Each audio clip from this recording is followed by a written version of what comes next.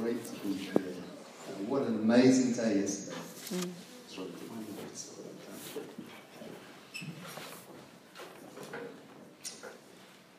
Yeah, so good. Well, I don't want to speak for too long this morning because I really want to for us to pray. I believe, God is a God of the miraculous, and for the past, how long have I been following the Lord now? 27 years or more. My wife was here, she'd tell me exactly how long. But I've seen God move in incredible power. And if you're sick here, if you need healing, if you need a miracle in your life, if you need breakthrough, you're in the right place because God is here to meet with you. And He loves you with all of His heart. He is relentlessly pursuing you and those who you love, who don't know Jesus, who are far away from Him. He's relentlessly pursuing them also.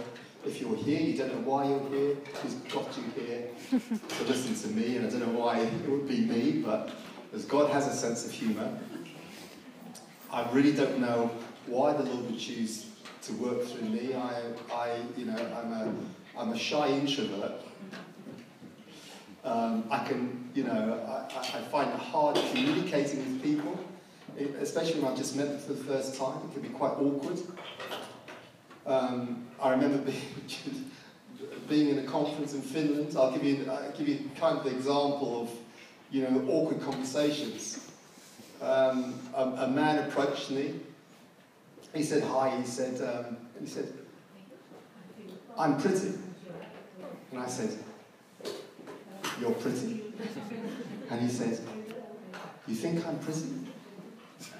That awkward moment where I thought I didn't want to, upset him. I said, "Well, sort of." And he said, "I'm not gay." I went, "What's your name again?"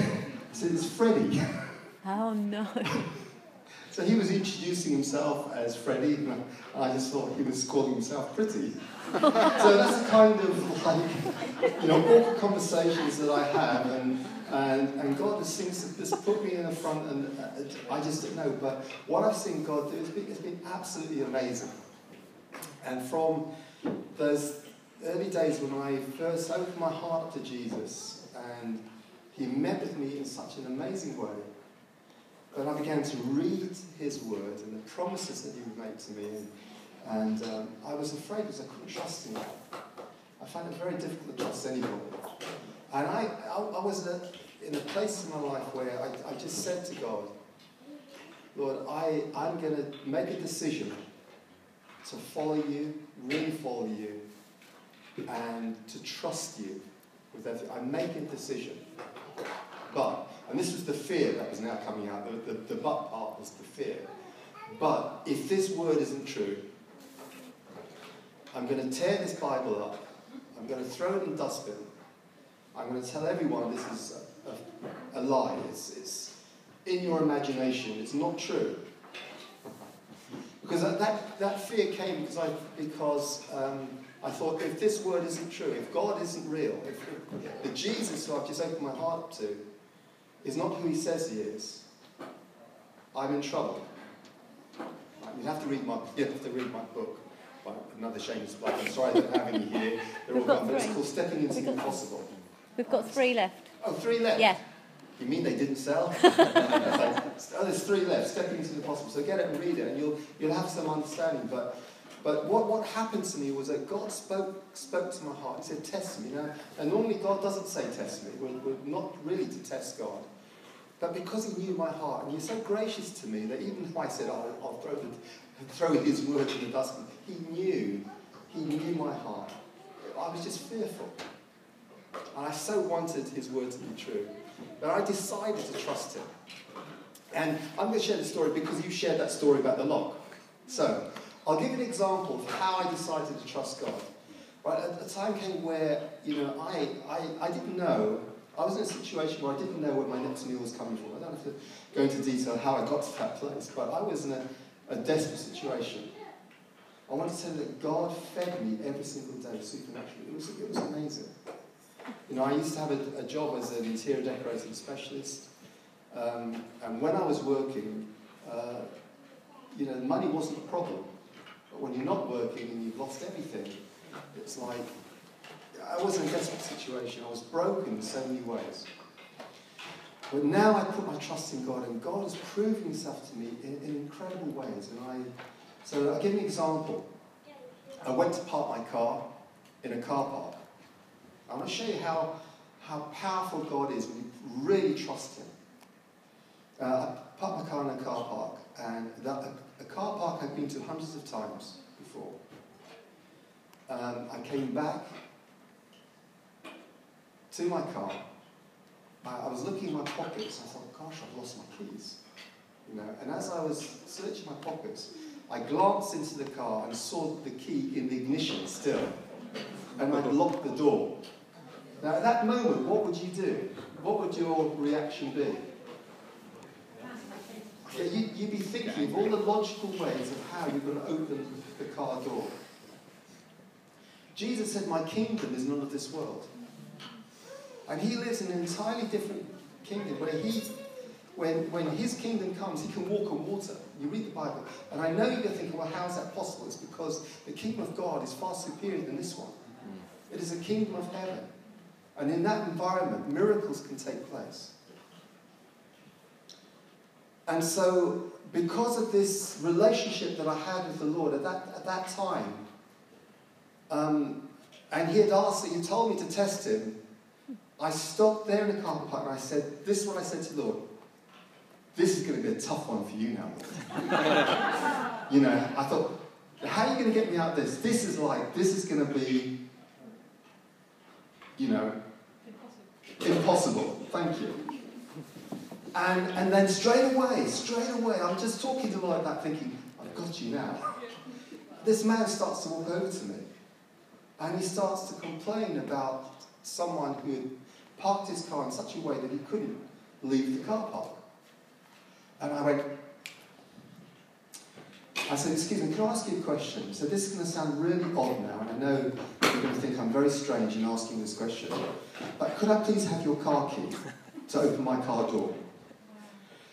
Because straight away I knew that God had sent him to open my car door. Right, now I know this sounds crazy, and you may think this guy standing here is crazy. Just bear with me a little bit. And he looked at me and he thought, this guy's crazy. You know, that look that said he's crazy. I said, no, please. I know this sounds really odd, but can I please have your car key to open my car door? He says, no, I've got a Japanese car. It won't fit the key will not fit into your car door. I said, but please, just you know, I'll show you will. He said, no, you won't. He said, I know you think I'm going to break your car key or do something, but please don't leave here without you trying. At least you can try it. And he look, I'll show you that it won't fit. And he took his car key and he went straight into the car door. He took it. That's odd. He turned it and the car door opened. No. And I began to worship God. Worship God in the street. So then, and then I had some really good friends. In fact, Annette is a really good friend of ours who we would go onto the streets. We had a team of, in those early days, we'd go onto the streets and share the love of God with people and saw miracles taking place. And she was looking for a partner, and I was praying for the right man for Annette, and Annette is Nigerian. She met Manny, who's a Ghanaian, great guy, and they got married and said, we want to take all of you and all our friends for a meal to our new home. We're going to go in convoy, follow us, and we're going to, we've got to stop off to buy a few things, and then just follow us, park behind us and follow us. By then, I had changed my car. Now, I'd gone back to work. I was able to, I had a bit more finance. I bought a Saab. And with the Saab, whenever you have a Saab, you can't leave the key in the ignition. And it's a central console. It's quite a fat key, Saab key. And so I'm sitting, I'm driving behind Manunet, and they've got a brand new car, a little red car, I can't remember what car it was. and they pulled over, stopped at shops. They went out to buy some spices or whatever they needed. And we were waiting for them. They came back to the car, and I saw Manny go, and I knew exactly what he'd done. He'd locked his car keys in the car. And the exact same thing I did. So we all got out of our cars, and Manny says, guys, look, could you do something for me right now? Could you get your car keys and try all the keys in all the locks and see if one of your, if you put it and wiggle it, maybe it might just open up. And one of your keys may just open up one of our car doors. So we all did that. I did it. My Saab key would not fit into the lock. Okay. While we're doing that, now I know you're going to find this hard to believe, but I promise you, my wife was here, she would tell you this is exactly what happened. A man was walking by and he stopped. He says, I see you trying to get into this car. Whose car is it? The man says, my car. I said, listen, I'm an ex-car thief. And I can get into this car in about 30 seconds. And man says, if you can get into this car without damaging anything, would you please do it? So I said, okay, no problem. And he tried. 10 minutes went by. He wasn't getting in. He said, I need a wire coat hanger. And Manny said, Mark, you've got, at the time I was living in a bedsit just around the corner. And Manny said, Mark, would you go around and would you mind getting a wire coat hanger from a bedsit? I said, sure, no problem. So I was walking around, and I began to talk with the Lord. I said, Lord, we don't do it this way. Tell you what, when we come back, we're going to do it your way. All right? So I went back, and they're still, by the passenger side, which is by the pavement, trying to get into the passenger side door. And he's still, it's like handing the wire coat hanger. I went round to the driver's side door. I got my Saab key, which I'd already tried to fit into the door, which would not fit. And I said, thank you, Lord. I believe. And the key went straight in. I turned, the door opened. No. The first person around to me was the ex-car thief.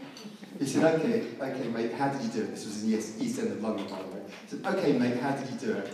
I said, if I told you, you won't believe me. He said, try me.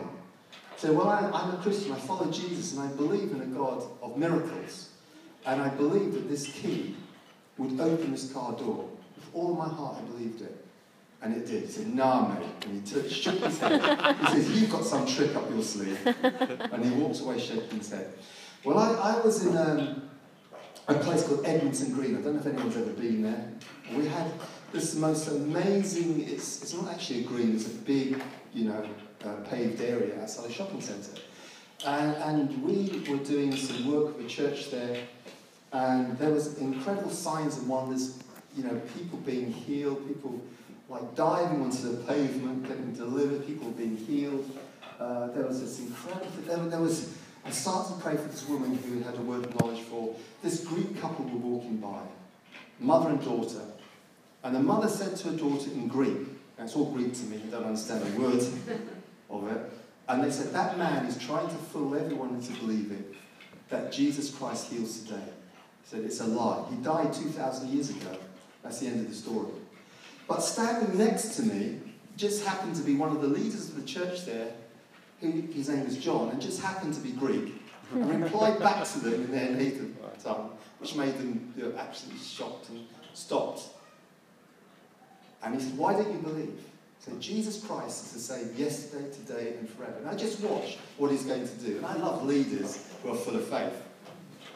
And they stood there over to the side, and this woman just dived through the air past me. I had a word of knowledge for her. God wanted to set her free. She dived past me. And she spun in midair, and she landed on her back over there. And the person standing behind, I went, because in those days, we didn't do healing streets the sophisticated way with the chairs. That's why we have chairs, to stop people diving all over the place. I did see someone on the ground yesterday, which I thought, that's not meant to happen.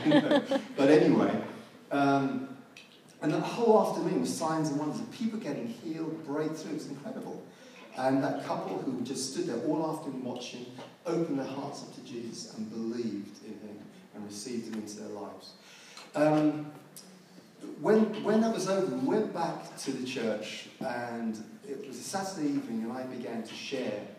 We had a little debrief, and I began to share and talk and encourage the church some more. And then it was time to go home. I went to get my evangelist equipment, but it just happened to be locked in someone else's vehicle. And I just happened to have shared, there was just 2 stories that I shared with you about the cars. And as we came to the car park, and I was asking everyone where the person who owned this car, the vehicle, and all my equipment was locked in his vehicle, and he was gone. He wasn't there. And everyone stopped and they stared at me with the look that said, uh-huh. Like you've been talking about this, so where is it? So I took my key out and I said, not for me, Lord, but for them. Unbelievably not. And I stuck the key in the door, turned it, and it opened up. And praise God, and went on that way. God is a God of miracles. And He, what I see, God is love. And He's pursuing people with His love. And He wants the world to encounter Him, to count the reality of what it is to have a relationship with Jesus. All these years I've been following Him. My Bible is still intact. It wasn't this one, though, it was another one. He has never failed me. Some things have happened that I haven't understood. But I know that God is always good. And I've seen thousands healed by the power of God. I've seen incredible miracles. And God wants to encourage you all here. He wants to just let you know how, if you could see how God is at work right now in your own lives, the way that God has even brought you here to this place today, you'd be amazed. If you could see behind the scenes of the working of God and how His love is pursuing you and those who are far from you, and I want to encourage you, if there are people who don't know Jesus and you'll be praying for them, maybe for years, I want to encourage you never to give up. Don't give up. So, I want to tell you a story, some more stories. This will encourage you some more. So, this is a story I love to share. This is about God's relentless pursuit of people. He hears the cry of people who are far away from Him. Sometimes people who don't know Him, they're crying out. And you may want, God hears those cries. He hears those cries. Sometimes there are people who don't know God, and they're desperate, and they're crying out, and God hears every cry. And I went to a church in Bishop Stortford, and I launched healing on the streets there. I don't know if anyone knows Bishop Stortford. Anyone been there? Okay, and I launched healing on the streets there, and I went to speak at the church on a Sunday. And as I was there, the Lord gave me a word of knowledge. And that's information that, hasn't come by normal, natural means. It was through God communicating by His Holy Spirit knowledge that I didn't previously know. No one else has told me. And what I felt the Lord saying was this, that there was a young lady in the building. I couldn't see anyone. There was nobody that stood out to me. But there was a young lady there with a serious eating disorder that God wanted to heal, wanted to set free, and what God wanted to speak to that person. Some truth into that person's life. And I wanted just to talk to that girl of his life. I said, if that's you, could you please come forward and hear what the Lord has to say to you? And out of the back came this incredibly thin girl who was obviously desperately ill with anorexia nervosa. And she came forward for prayer. And I just began to tell her what the Father, her Heavenly Father, was saying to her. And was revealing truth to her heart, to her mind, by the power of the Holy Spirit. And then I prayed my best prayer. And I commanded that eating disorders to be broken in the name of Jesus. And then she went, and we prayed for a load of other people as well. Well, sometime later I received this email. I'm going to read it out to you. I have permission to read this out, so it's not information. I've been given permission to share this information. But this is the email that I received. This was exactly 3 months later. Dear Mark, you don't know me, we never met, but you met my daughter Emily at St James Bishop Stortford on June the 26th. You prayed for her. She had been suffering with critical anorexia nervosa. At that time she weighed close to 6 stone and was a week away from being sectioned under the Mental Health Act. She had lost weight every week for 18 months. Since that day, she has gained weight every week. She now weighs 8 stone and is looking healthy. This Saturday, her mother and I dropped her at university to begin a degree course, which would have seemed like a foolish dream not long ago.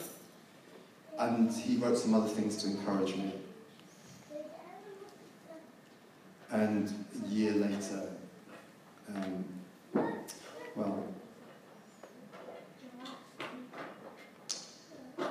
they sent me another message saying she remains very well and has just concluded year 1 of a degree in history at London University. But yeah, which is amazing. Come on, I was like so encouraged. If there's any eating disorder specialists, they would tell you that just doesn't happen. Yeah. Just doesn't happen. So to hear news like that later is so encouraging. We need to be encouraged. We love when people come back and heal on the streets. We pray for people, and there's maybe no sign of anything happening. But later on, maybe a month, 2 months, sometimes a year, 2.5 years later, people come back and tell us that God has healed them. And it's really encouraging. We love to be encouraged. We love to hear that. Exactly 1 year later, after I received that email, exactly 1 year later, I was in a church in Truro, and again we launched Healing on the Streets there, and I was speaking on a Sunday morning. And, I'm not the best of speakers, but I do my best. I do what God's given me. And just before I got up to speak, the pastor there said, the leader of the church said, there's a woman here who wants to share a story. So this woman came up to the front and she said, I'm not from this church, I'm from a church in Bishop Stortford, where Mark came exactly a year ago to launch Healing on the Streets. Mark prayed for my daughter Emily, who had anorexia nervosa, and she was completely healed. Wow. And this is 1 year later, and she is doing so well, right? And I'm hearing that just before I get up to speak. And now I'm hearing a year later, she's still well. And I'm on fire. Wow. I'm on fire. I'm going to preach the best message ever. So I'm preaching my heart out after that. And as I'm doing that, I see this man squirming in his seat. Now I've got to tell you this, for any speaker, public speaker, when you're in a room, you see every movement in the room, right? You can see it when people squeeze a yawn out of their nose. You can see it when people try to glance at their watch like this. You can see it when they're nodding off.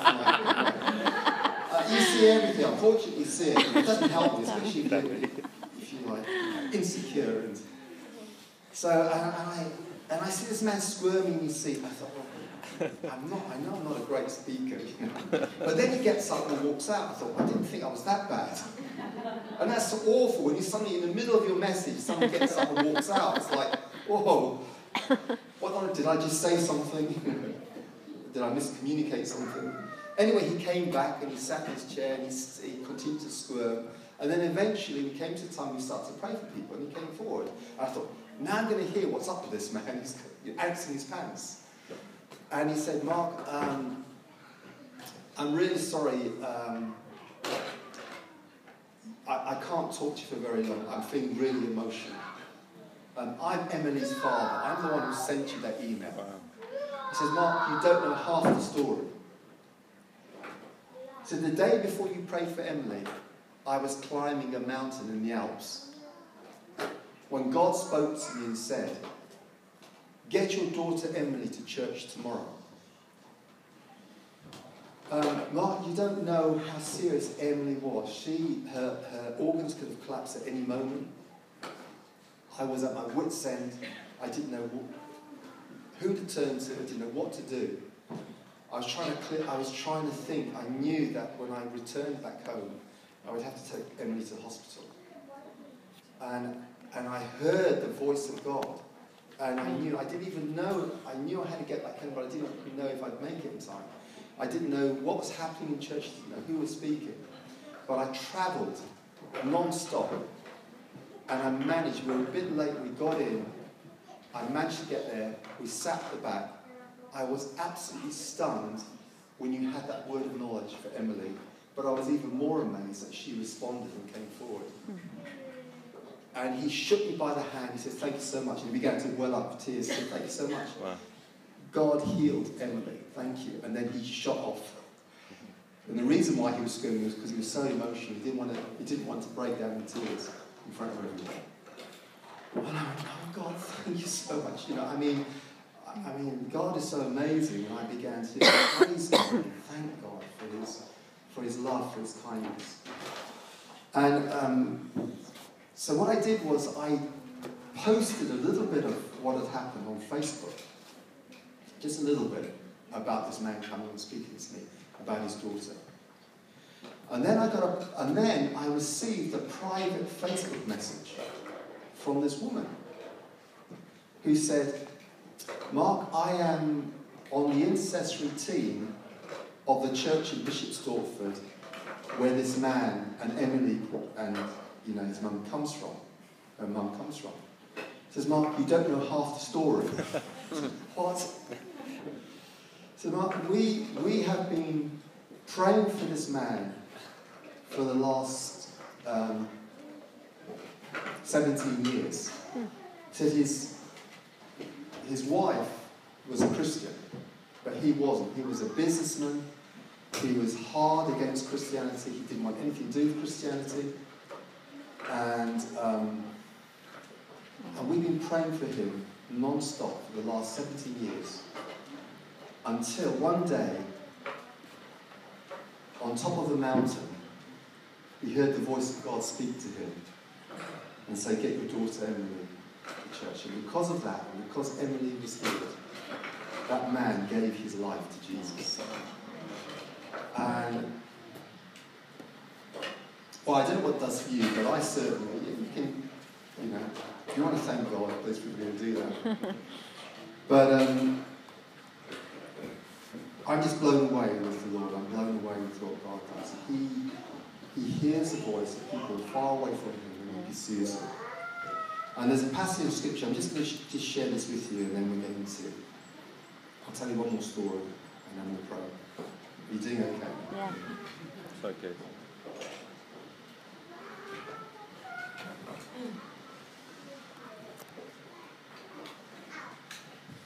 So I'm reading from Mark chapter 4, verse 35. That day when evening came, he said to the disciples, "Let us go over to the other side." Leaving the crowd behind, they took him along, just as he was in the boat. There were other boats with him. A furious squall came up, and the waves broke over the boat so that it was nearly swamped. Jesus was in the stern, sleeping on a cushion. The disciples woke him and said to him, "Teacher, don't you care if we drown?" He got up, rebuked the wind, and said to the waves, "Quiet, be still." Then the wind died down, and it was completely calm. He said to his disciples, "Why are you so afraid? Do you still have no faith?" They were terrified and asked each other, "Who is this? Even the wind and the waves obey him." They went across the lake to the region of the Gerasenes. When Jesus got out of the boat, a man with an evil spirit came to the tombs to meet him. This man lived in the tombs, and no one could bind him anymore, not even with a chain. For he had often been chained hand and foot. But he tore the chains apart and broke the irons on his feet. No one was strong enough to subdue him. Night and day among the tombs and in the hills, he would cry out and cut himself with stones. When he saw Jesus from a distance, he ran and fell on his knees in front of him.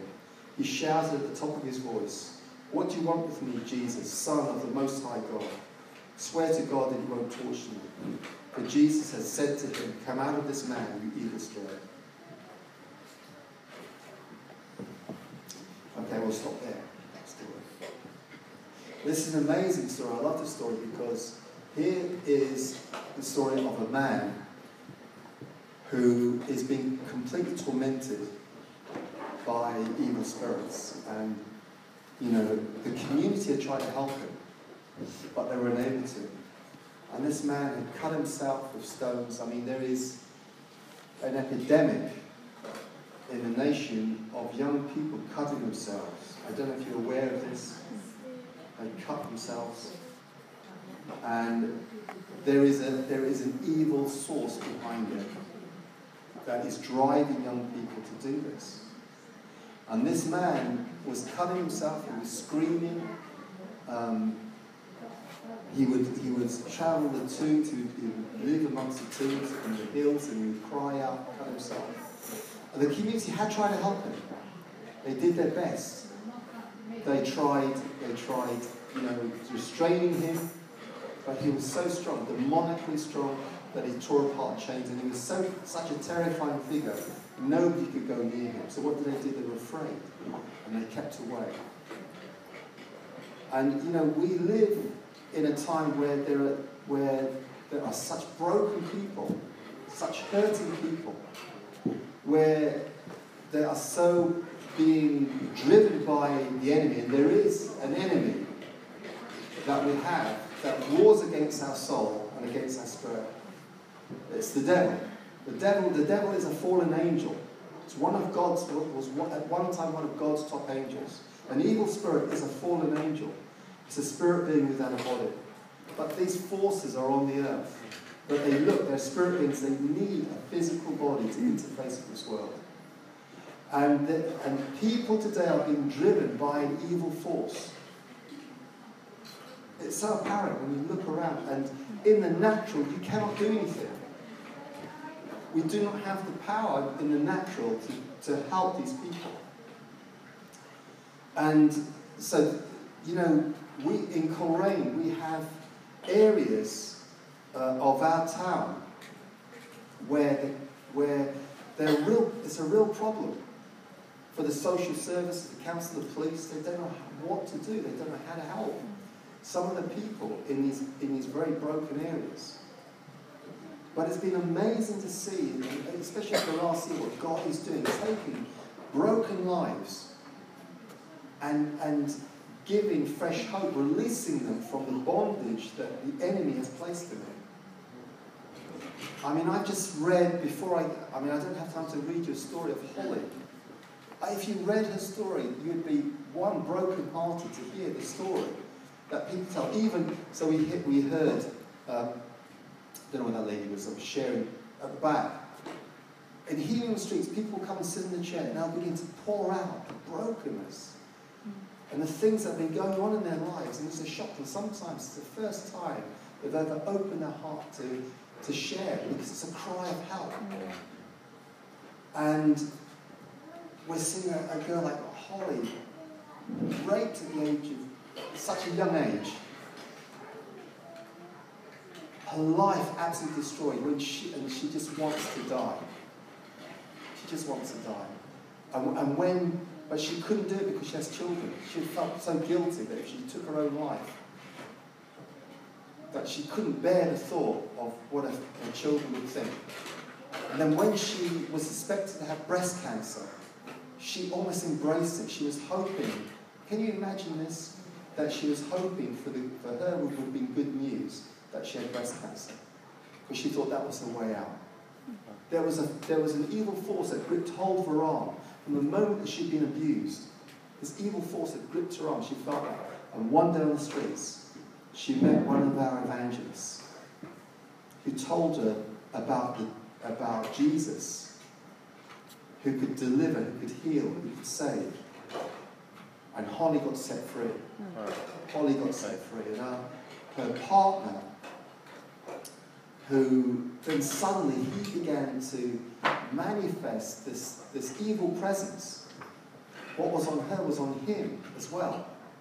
And in a coffee bar in Coleraine, I mean, he became violent. He was almost threatening to hit Scott, who was a social evangelist. And in the coffee bar, Scott prayed for him, and he was delivered. But even that wasn't enough at that point for him to open his heart to Jesus. He was absolutely delivered in the coffee bar. He was set free of this evil force. And he said, I need more. So he said, okay, let me pray that God will prove himself. And he began to pray. And the wind of the Holy Spirit came in the coffee bar, blew through the coffee bar, and with that, Paul gave his heart to Jesus. That man, what he did, he went and paid off all his drug debts. So the drug dealers would be chasing him. Paid it all off, destroyed all the drugs that he had, went to his workplace and told all his workmates that he was now a believer in Jesus Christ, followed God. And then he got home, he got his wife and family together and said, now Jesus is the head of this household. And they're in our church and they're doing amazing. They're doing amazing. I want to say Jesus is the answer. But he hears the cry, and this man who was at the end, the grip of the devil was on this man. And although the community couldn't help him, the answer was Jesus. And Jesus hears the cry and says, come, we're going. We've got to go over there. And it was a place the disciples didn't want to go to, because they'd heard about it. Don't want to go there. But as they began to travel, and Jesus, he power naps on the way. He's really busy. When I'm flying back home, I've got to tell you, I'm going to power nap that short hour's flight, wherever it is, back to Belfast. He was power napping in the stern of the boat, and this storm suddenly comes, and it's demonically inspired. The enemy has whipped up the storm to prevent them from doing the very thing that God has said, let's go and do. That Jesus said, we're going there because I hear the cry, and I'm going to bring the answer and the solution to that man. And the enemy wants to stop you from doing the very plan of God. The enemy's trying to stop you from coming here this morning. He would do that. He hates you hearing a message like this, a message of faith and hope. And especially what's going to happen after is when people begin to encounter the kingdom, encounter Jesus, and get healed, get set free. The devil hates that. And as he's sleeping, the sea comes into the boat's in danger of sinking. And sometimes in the midst of a storm like that, you think, God, where are you? I don't know if you've ever been in a storm and you think, God, where are you? I've been in many storms like that. And it's like God has been far away. It's almost like he's been sleeping. He's not aware of my situation. And it worries me, you can almost hear get the violins out.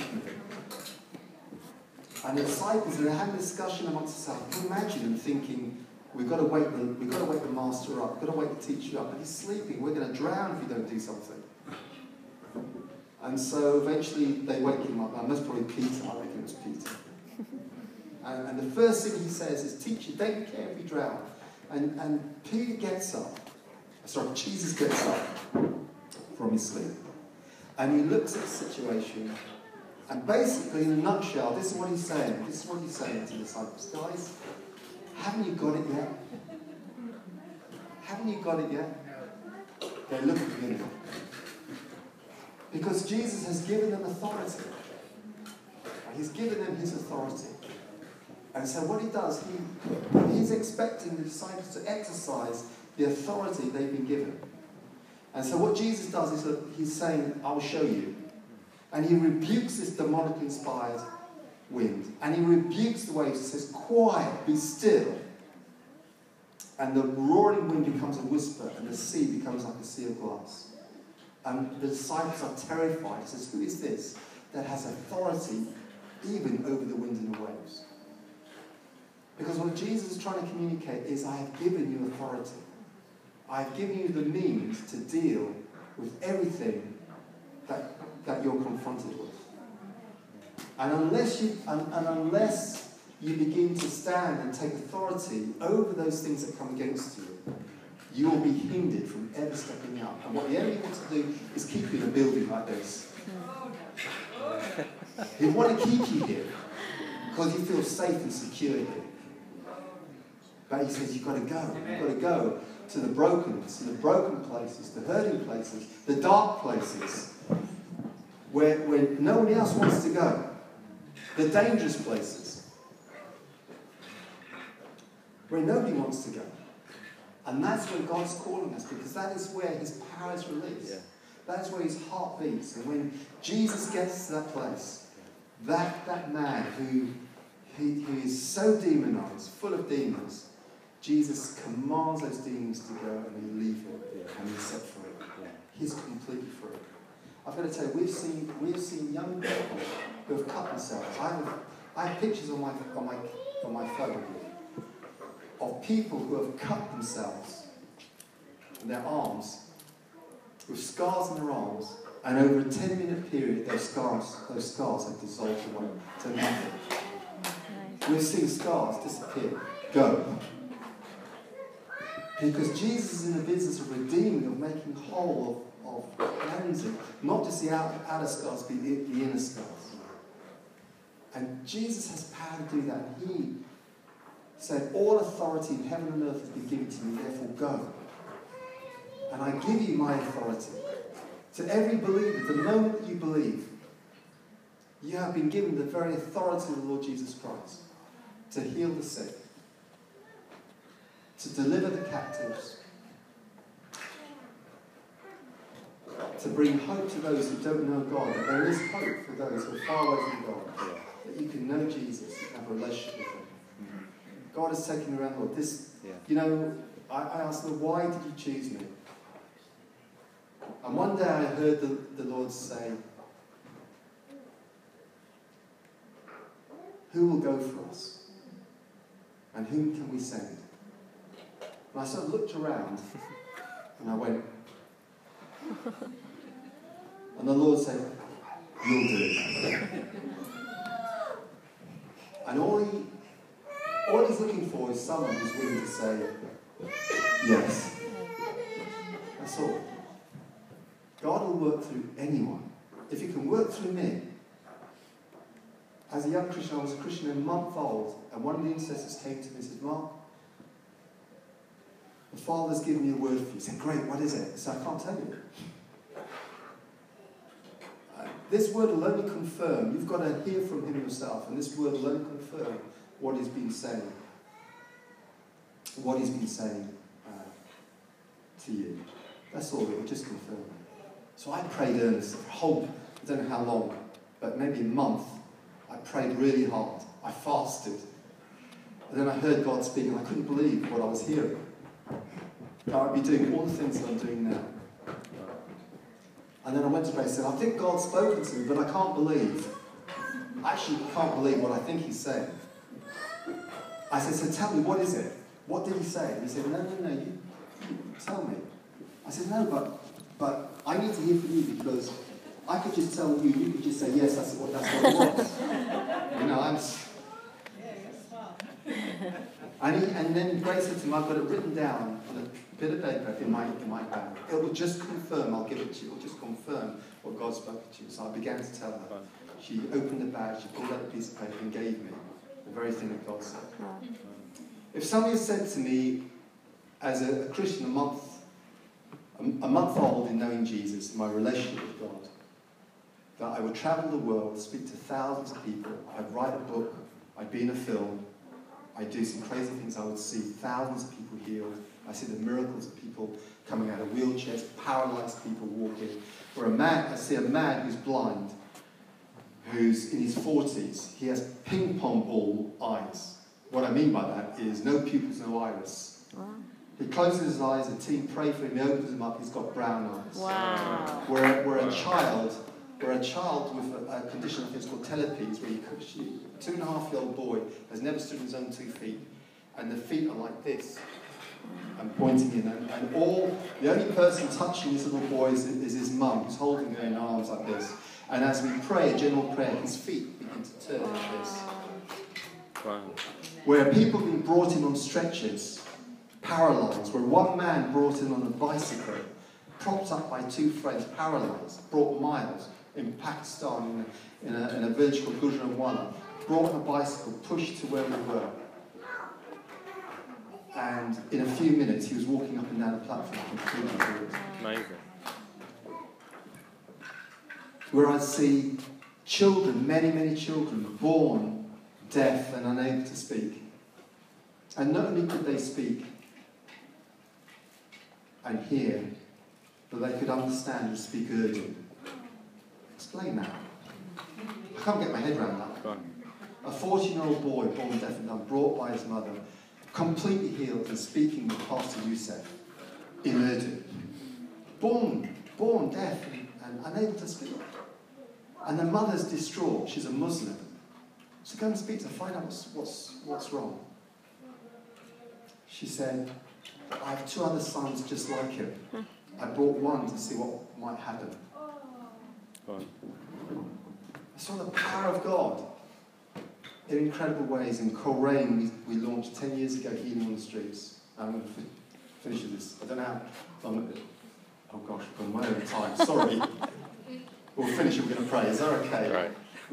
Don't have time for this story. Yeah, go on. Shall I? Started.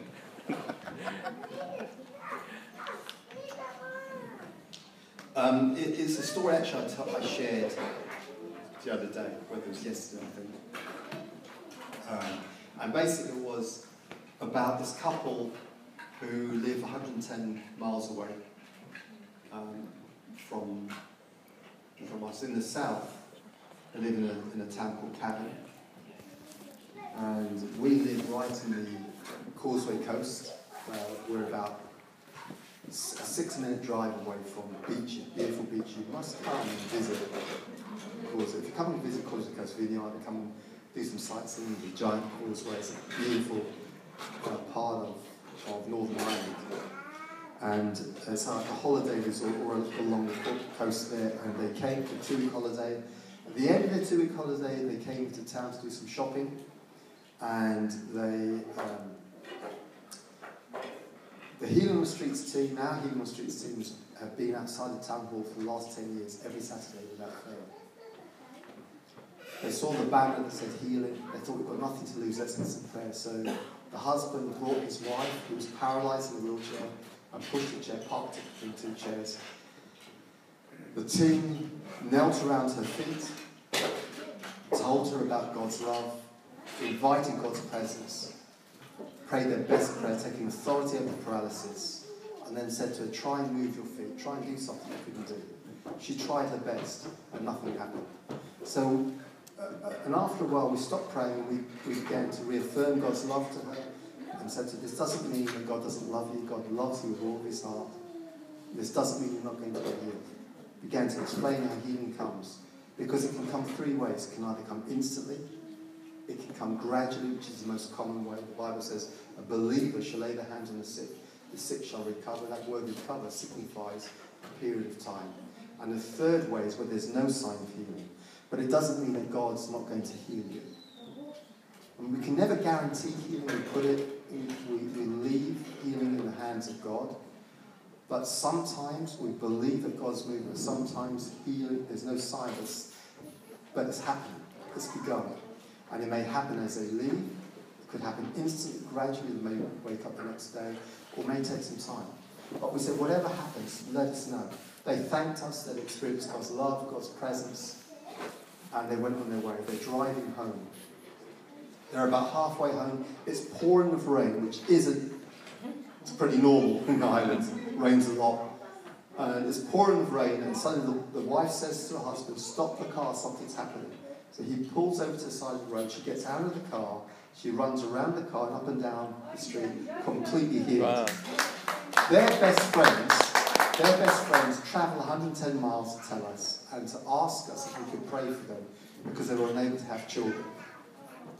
And I said whenever it was I said it, that we have a high track record of childless couples conceiving, and we were thinking of putting a little brass plaque behind our hardwood garden chairs that says, "Warning, you're in danger of becoming pregnant because children are a blessing from God." And again, I'd reaffirm that there may be some folk here who are unable to have children, and I would love to pray for you. Have such faith. We've seen so many people, and incredible miracles as well. So we'd love to pray for you. And then we thought, why did you heal this woman on the way to Cavan? Using any excuse to follow the leading of the Holy Spirit, we decided to take another team off to Cavan. So at 7 o'clock in the morning, we headed off on a Saturday morning. We headed off to Cavan, took a team, travelled 110 miles. We got to Cavan. We set up our banners here. We put our chairs out. We knelt on the ground and said, "Holy Spirit, come. Let your presence come. We draw people. You bring healing here. You bring coming to salvation." About 20-25 minutes later, people started coming to the chairs, and a mother brought her 8-year-old son, who was born with problems with his legs, couldn't walk properly, had so many operations on his legs, was unsuccessful, he couldn't walk properly. The 8-year-old boy sat in the chair, the team knelt round the feet, they prayed their best prayer, and they said, "Okay, hop off the chair, let's see if God has done anything." And he walked, this 8-year-old boy walked in a perfect straight line, and the mother, if only you could see her, and you've seen this, and those of you who've done Healing on the Street, you've seen this, where their eyes become like saucers. They can hardly believe what they're seeing or what they've experienced. And the mother was staring at her son, couldn't hardly believe what she was seeing. The next thing I know, she was on a mobile phone, didn't know who she was phoning. Another 20-25 minutes went by, and suddenly carloads of people, carloads of people started to park. And they were coming out, and they had some serious lung conditions. Well, I don't know where they're from, all different kinds of conditions. Well, actually, I do know where they're from, but anyway. Because there's more to this story again, which I didn't share, but I don't have time to tell you about. But they were sitting on the chairs, and God was meeting with them in an amazing way, healing them, setting them free. And some of the women from this group were pleading with us if we could release 2 women to go with them to 2 houses, 2 homes that were full of sick people that couldn't come. There were more sick people, but they couldn't come. And so reluctantly we let 2 go. Maxine and Caroline went with these 2 and said, "Make sure you bring them back." They went with them to these 2 houses, full of sick people. They put a chair out in the middle of this living room and invited people to come. And one by one, as they sat in the chair in the middle of the living room, God met with them and healed them. They went to the next house, again full of sick people. And then in the corner, they saw this young man with a hunched back. And he was quite severe curve to his spine. But he wasn't coming. He was just standing in the corner watching other people receive prayer. And most probably he thought, well, everyone has got, it's okay for them. What they have is invisible like this. And he most probably thought, this is impossible. But Philip and Maxine coaxed him out of the corner with the love of God. Says, "The Father loves you. God loves you. His power and His presence is here to touch you. Please come. And please come and receive prayer." And slowly he began to walk out of the corner. But as he began to slowly walk out the corner and walk towards the chair, his back began to straighten. And by the time he got to the chair, his back was completely straight. He didn't even have to sit on the chair. It's amazing.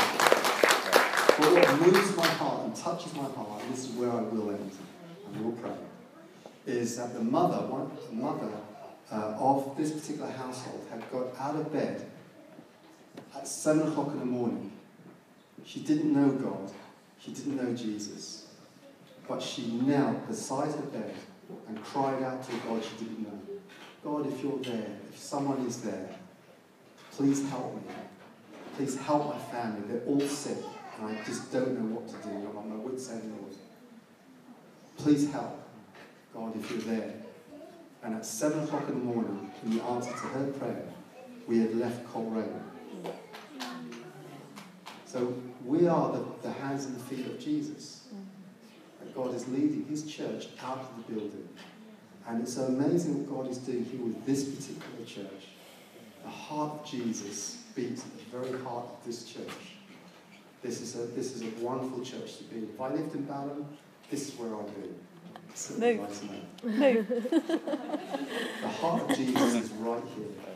And you will see amazing things. You will see amazing things.